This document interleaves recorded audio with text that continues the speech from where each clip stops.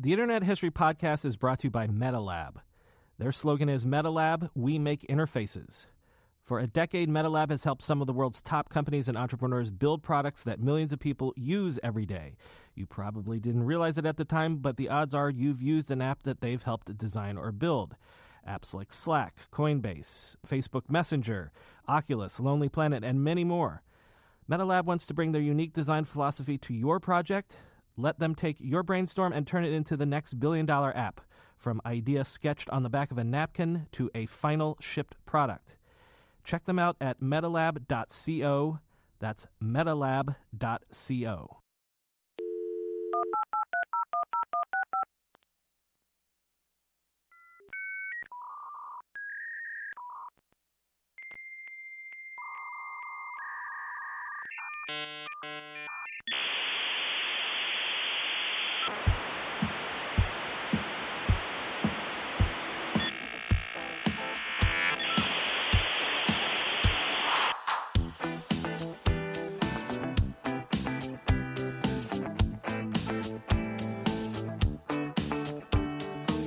Welcome to the Internet History Podcast. I'm your host, Brian McCullough.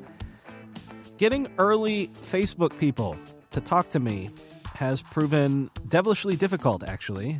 I mean, earliest days Facebook people, still back at Harvard days. There was litigation around this time, as we know, so some people are under gag orders. Others are billionaires now from the things they did during this period, so why talk to some dumb podcaster? So I've had to come at the earliest days of Facebook obliquely for this project by reaching out to people like Matt Britton, who sold some of the first ads to and for Facebook from those earliest days, before Facebook raised any big rounds, before the move out to Silicon Valley even. Matt Britton is another digital advertising OG, and he gives us some of the first glimpses ever, I think, of what Facebook was like as a company when it was only months old. Please enjoy. Matt Britton, thanks for coming on the Internet History Podcast. Thanks for having me. It looks like, checking out just your LinkedIn, you, like me, might have come out of college right into the teeth of the dot-com era and actually started your career by riding the dot-com wave. Is that accurate? That is accurate. Yep. The timing of my college graduation was fortuitous in that it was at the beginning of the dot-com boom. It was also not as fortuitous in that very quickly I lived through the first dot-com bust. So I kind of experienced both sides of the equation very early in my career and definitely taught me a lot, at an early age. Can we go into that just for a little bit? Sure. What did you go to college for? I went to Boston University. Mm-hmm. I went to school for communications. I was a big nightclub promoter when I was in college, and was throwing huge amounts of parties throughout the Boston area because they had such a dense college population. And then what started to happen is a lot of local businesses asked if they could sponsor my parties by putting banners up at the parties or putting their logo on my flyers, et cetera. So it really kind of opened my eyes to maybe I can help these local businesses reach college students in other ways. And I ended up starting an agency during my senior year in college called the Magma Group, which was built at first to help local and regional businesses in the Boston area target college students. But then very quickly, I saw the bigger opportunity in helping some of these heavily funded dot-com companies target college students. And I ended up building these national networks of student reps to help support these companies that were just launching, like Yahoo and eBay and Lycos right when they were first starting. Right. I think I read that Magma was doing like $5 million in revenue like 1 year out of college. Yep. And then the next year after that, we were doing none because all of our clients were, venture funded .coms. And while we had some of the bigger ones that are still around today, we had tons of companies like food.com and Webstakes and all these companies that had just raised tens of millions of dollars and then very quickly ran through the money, couldn't raise their next round of funding. And a lot of the companies that we worked with left us with huge receivable bills that were never paid. And at the same time, we had thousands of college students who were essentially marketing these brands on campus, and they wanted their money because, they needed their beer and pizza money, and we were kind of stuck. So we ended up selling the business to a company in New York called Alloy, and that's what kind of got me to New York. And it wasn't really selling the company. They essentially just, assumed our debt and allowed us to kind of move to New York. So kind of what happened. You know what? I love that you said Web Steaks, because the reason I came to New York for the first time is I was dating a girl that was working at Web Steaks, and you're the first Oh, person. really? You're the first person Small to have world. mentioned that company that I know of in like 20 years. So. There you go. A throwback. Yeah. Just real quick before we move on from that, tell me what it was like in terms of being an entrepreneur. We've talked to other people about, like, you know, the easy money, like the Lycoses or the eBays or whoever, the Web Stakes. Is it just a thing like you can have a meeting and sign a contract and they're just throwing money at you? Like, everyone had money to spend. It was a gold rush. Well, first of all, I'd never done anything else. So, like, these were my first meetings. I remember flying out to Silicon Valley and renting a car and driving to all these venture-funded companies, and they would have, like, all these unopened boxes of computers around, and there was a young CEO that was, you know, not that much older than me, and they couldn't spend money fast enough because it was a gold rush. And they thought that the more they spent and the faster they spent it, you know, they could be on the cover of Industry Standard, which was the big magazine back then. So I didn't know what to compare it to, though. I thought all business was like that. And so for me, it didn't really stick out. And then quickly I learned that that's not really how the real business world works. And I got, a lesson in school, Hard Knocks. Do you have a memory of, like, either a moment or like an event or something where you're like, oh, the worm has turned, like the bubble's bursting? Was there something that told you that? Yeah, I remember one of our biggest clients was food.com, and I don't even know what they did. I think they were the early version of like Seamless, but they were just too early, like a lot of these companies. And I had a business partner at the time, and I just landed, I believe it was in Washington, D.C., and I had like a Palm Trio, because that's how you were able to see your email. Right. I was like one of the first ones that had it with the antenna kind of, you know, you fold up and you can actually get internet access. I remember seeing a note from him saying, "We just lost food.com." And then the next day when I got back to Boston, another client, who I don't even remember, basically just bailed out on us. And it just would happen one by one. And I was like, what do we do? So, you know, one day employees showed up to the front door and were like, we're not open. You know, we have to do something. We were turning employees away. And I actually had borrowed $200,000 from my dad, who took out like a second mortgage on his house, because I'm like, oh, it's just receivables. And thank God we had, our acquirer assume the debt. It was, you know, a very, very tough time for me, you know, when I was 22 years old. And those are the stories that you don't really hear about. But there's way more of those than there are of Mark Cuban, who started the company at the same time and became a billionaire. I mean, for every Mark Cuban, there's 10,000 of me. Well, and even you're an entrepreneur. I mean, the tens of thousands, an entire generation of people that were, you know, the grunts at all these companies that suddenly were gone. Yep. I know, and it was go on. So what do you do personally? So when this happens, and like you said, you're 22 or whatever, 23. So you look around and it's a nuclear winter. So like, what do you personally do?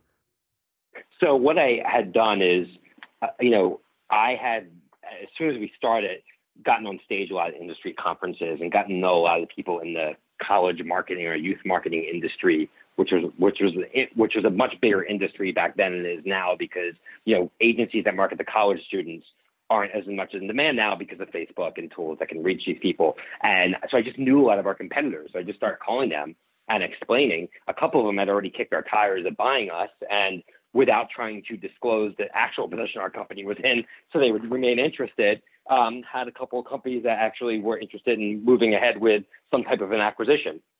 One of those companies was Student Advantage, who had just gone public. At one point, they reached $1 billion valuation. I remember that. And the company actually acquired us was called Ustream Media Networks, which quickly afterwards got acquired by Alloy. So I said it's Alloy. It was actually called Ustream Media. And that was the company that actually ended up basically doing an asset purchase, saying, we'll assume your debt, we'll give you guys a signing bonus. You and your top 5 employees can move to New York and come work for us. So that was in December of 2000. So it was, only a year or two after I started my business when I graduated college. And I moved to New York, packed up my stuff, and started to work for a company and got a salary. And the first day I was there, I remember seeing all these proposals and requests for proposals come in from Procter & Gamble and Coca-Cola. And I was starting to think, I'd never seen this before, and this is how real companies work. So I quickly got exposed to what a Fortune 500 brick and mortar company looked like relative to the, high flying startups who were the only companies that my former company had been serving.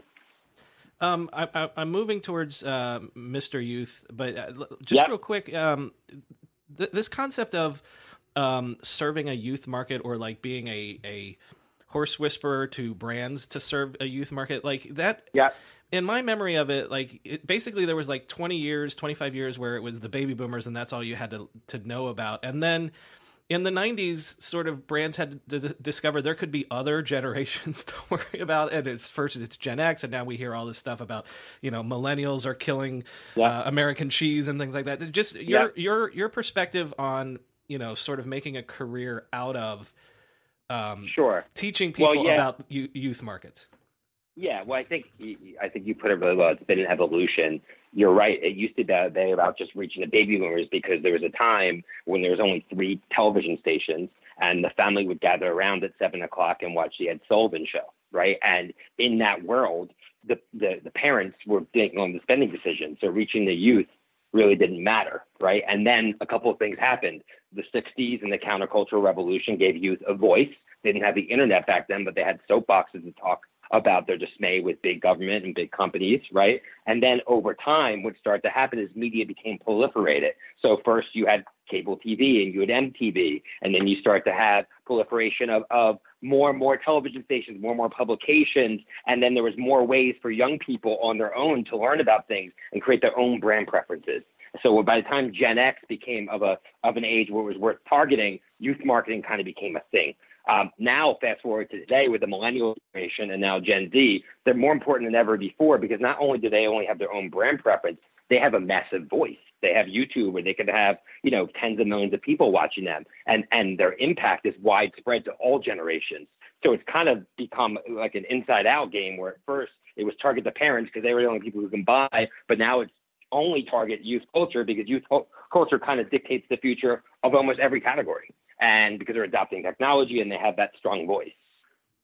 Okay, so take me to Mr. Youth, and then I think that leads us into Facebook. Yeah. So basically what happened at Mr. Youth, with the advent of Mr. Youth, is I was working at this company, Ustream. One day I saw a bunch of bankers and people come in I didn't recognize, and it turned out that Ustream was for sale, and this other company, Alloy, was coming in to buy them. And I just knew that I didn't want my future to be dictated by other people. I didn't sign up to work for this new company. I'm an entrepreneur. What am I doing here? And I just kind of had this moment where I'm like, I'm out. So I called a couple of the clients I had built relationships with and asked if they would be my first client, almost like Jerry Maguire style, who's coming with me. I came up with the name Mr. Youth because it was ownable. Everyone who I asked about the name Mr. Youth hated it because they thought, but you know what? No one forgot it. And I decided to go ahead and call the company Mr. Youth. And my first clients were Red Bull and Intel. And I started this agency out of my apartment. At first, we were doing kids handing out flyers on college campuses, taking ads in college newspapers, et cetera. And then a couple of years in, I realized that the best way to reach college students was through other college students. So I created this program where I hired tens of thousands of college students across the country to essentially represent brands on campus. One of my first major clients was Microsoft, who had hired, 400 college students through us to represent, Windows 95 and OneNote and all their different products. And we ended up flying them out to Redmond, Washington and training them. And that was sort of like the onset of our business. And that's when we interacted with Facebook for the first time. Do you remember hearing about Facebook for the first time? Yeah, I sure do. So what started to happen is we had students at almost every major campus across the country.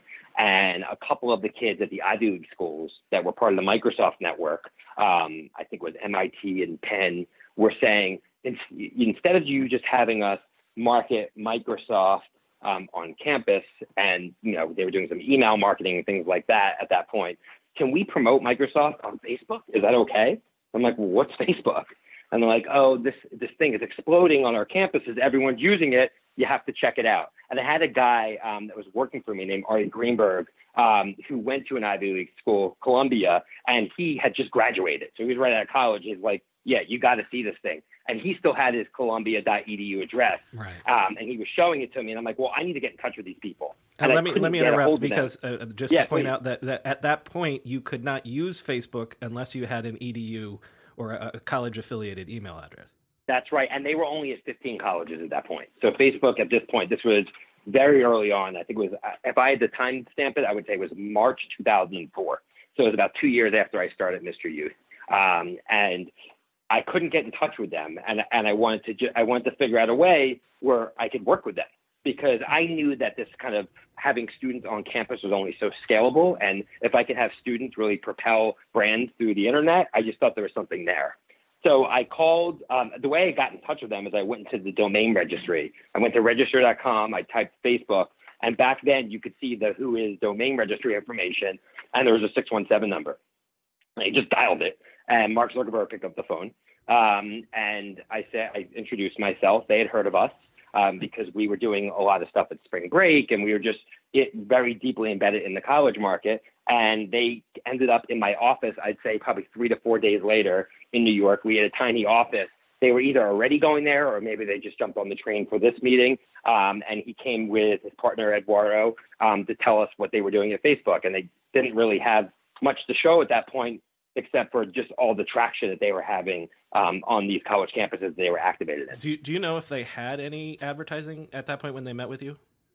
Yeah, I mean, at that point, they were selling something. They had just started selling something called flyers. And flyers were like basically built for mostly local small businesses. And they were and the small businesses were spending anywhere between, just call it $25 and $50 a day, basically to have ads targeted towards a specific college campus. So their first go-to-market model was compete with the local college newspapers.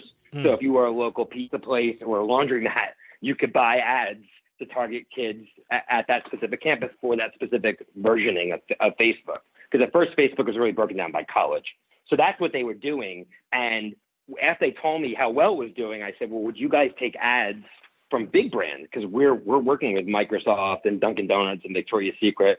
And they're like, yeah, we've been looking. We've been talking to a bunch of companies, to hire somebody to actually do this. We're about to raise a big round of capital, blah, blah, blah. I said, okay, well, I might have a couple opportunities for you guys down the road. And in the meantime, can we actually have our students, promote our client over Facebook? And they're like, sure, just have them log in and do it. There was no like API or anything at that time. And it was that simple. So it was good that I met them, but there was no partnership to be had. They had a pretty linear business model. In that first meeting, do you remember, did Eduardo take the lead, or did Mark? I'm asking because remember the whole narrative is that Eduardo was the guy that was trying to make it into a business at that point. Yeah, I wish I had a more clear memory. I actually searched through old emails, and I don't have the emails from like that business anymore that go that far back. But I remember Eduardo being more talkative. But I remember not even really knowing whose name was who, because they were just two young kids, right? Yeah. Like now we look at them as so. But I remember, in my memory that Eduardo was definitely more talkative, because I remember one of the guys there was super awkward. And that was definitely Mark in retrospect. And then there's a couple of follow-up emails. And, I would say about 30 days later, I had an ad for them, because we were just launching Victoria's Secret Pink, which was, now is a multi-billion-dollar business, but it was Victoria's Secret's entryway into the youth marketplace. And we were trying to promote it on campus. So we ended up buying a couple ads on some of the target campuses where we were launching a student rep program from them, directly from them. And I had a follow-up conversation with Eduardo where he asked if I'd be interested in joining the team to be essentially their salesperson or helping them and creating a partnership.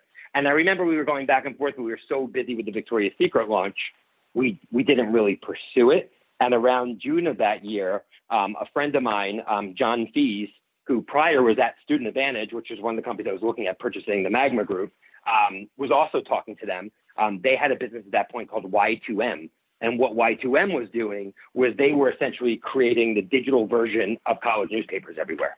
And John actually did take the step to actually create a formal partnership with Facebook, where they not only would start to sell ads for the digital college newspapers, but also for Facebook.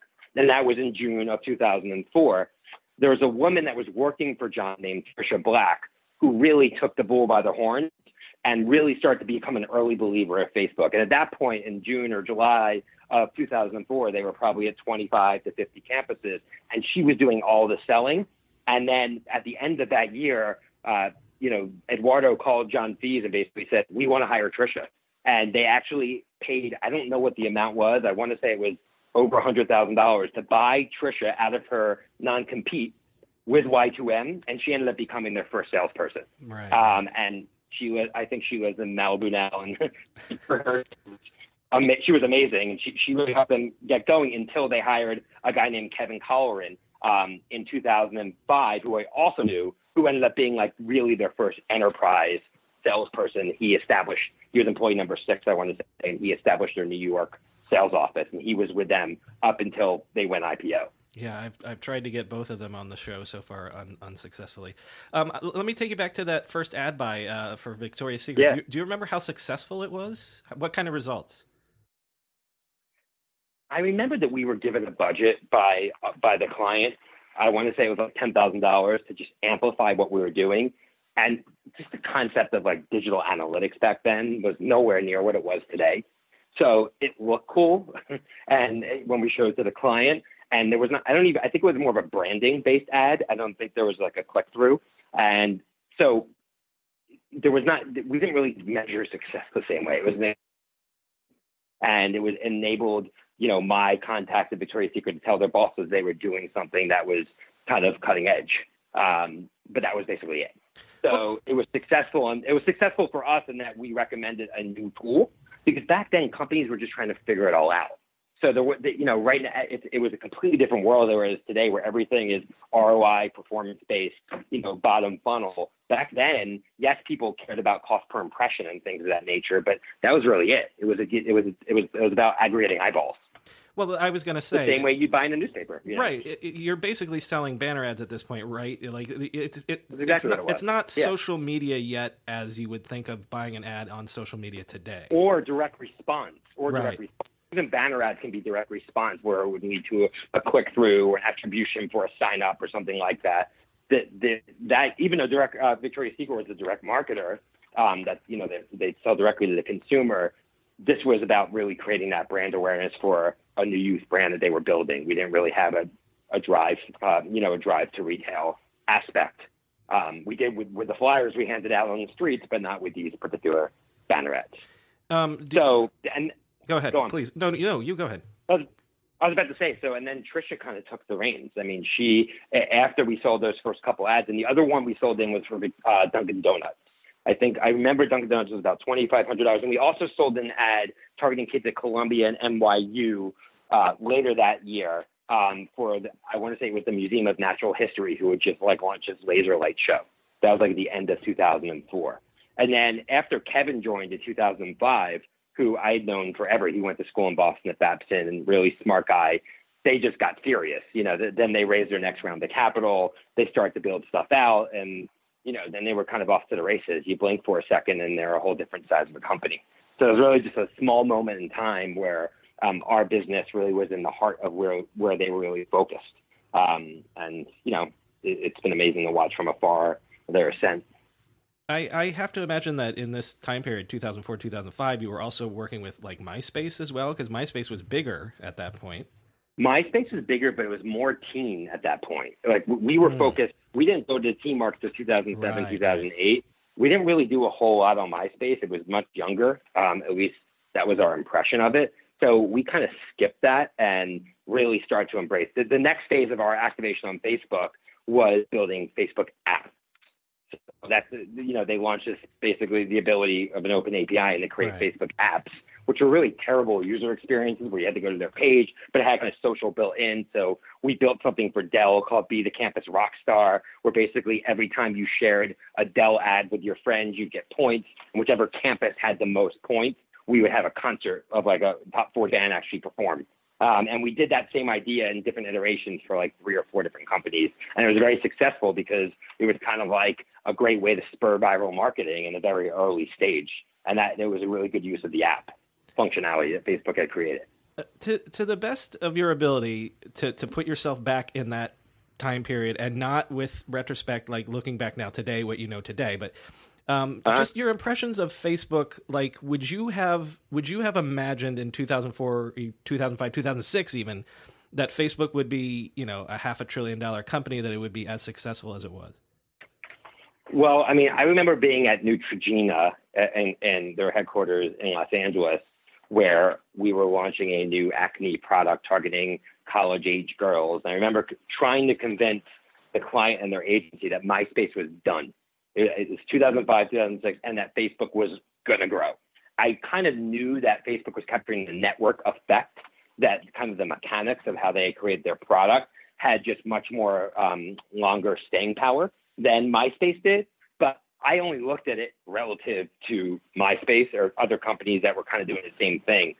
I never knew at that point, there was Yahoo and MSN and these big early titans of the internet, which were basically aggregating eyeballs. And it was hard to see back then that those companies weren't going to be the ones that won. It was so. To answer your question, no. I wish I could say yes, I knew all along. If I knew all along, I probably would have taken the job when they offered it to me. Right. But I didn't. I was sticking with my agency. But so that's kind of my best answer for it. They seemed like smart guys. They were from Harvard. I mean, you add that together. To be honest with you, I met with 1,000 other companies that were startups, and I did definitely have the sting of getting burned by all these digital startups in my prior agency, which probably, and here I am working with these big brands. So to me, it was almost going backwards, starting to work with startups again, because what I had seen. And I think that probably impacted the way I looked at it as well. I was always a big believer of digital and their business model, but that didn't mean I was going to throw away what I was building my agency. Well, I'm going to stipulate that your agency and your career has been very successful subsequently, and you remain a youth demographic expert. Just to close out, tell us what you're up to today and what you're interested in today. So right now I'm running a software company called Suzy. Suzy actually emanated from Mr. Youth, because Mr. Youth, and from all that student rep work, created a piece of software called CrowdTap, which was built to manage and measure the college student reps. Then word of mouth marketing kind of took off. So we spun out CrowdTap into its own venture funded company. I would go and build my agency, and it was acquired by the Publicis Group in 2011. And after I left Publicis, I rejoined CrowdTap and essentially pivoted the business model over the last couple of years into a marketing intelligence platform called Suzy. So that's really what I'm focused on right now. So the remnants of everything we just talked about actually still live today, which is fascinating when you think about it. And what did you say? What generation is up and coming now? Gen Z. Gen Z. Okay. And then what's after Gen Z? Gen Z. I don't think it's been named yet. Well, get on that. Get on that. I know. I should probably coin it, and then I can be the focus of your next Internet History podcast 20 years from now. Right. Exactly. All right. Matt Britton, thanks for coming on the show and remembering all that for us. Thanks so much. Pleasure being on the show. If you like what you've heard on this episode, please support us by subscribing to the podcast so you can get great news stories and conversations every 2 weeks. And please buy the book that was based on this podcast, How the Internet Happened, From Netscape to the iPhone, by me, Brian McCullough. Order it now wherever books are sold. How the Internet Happened.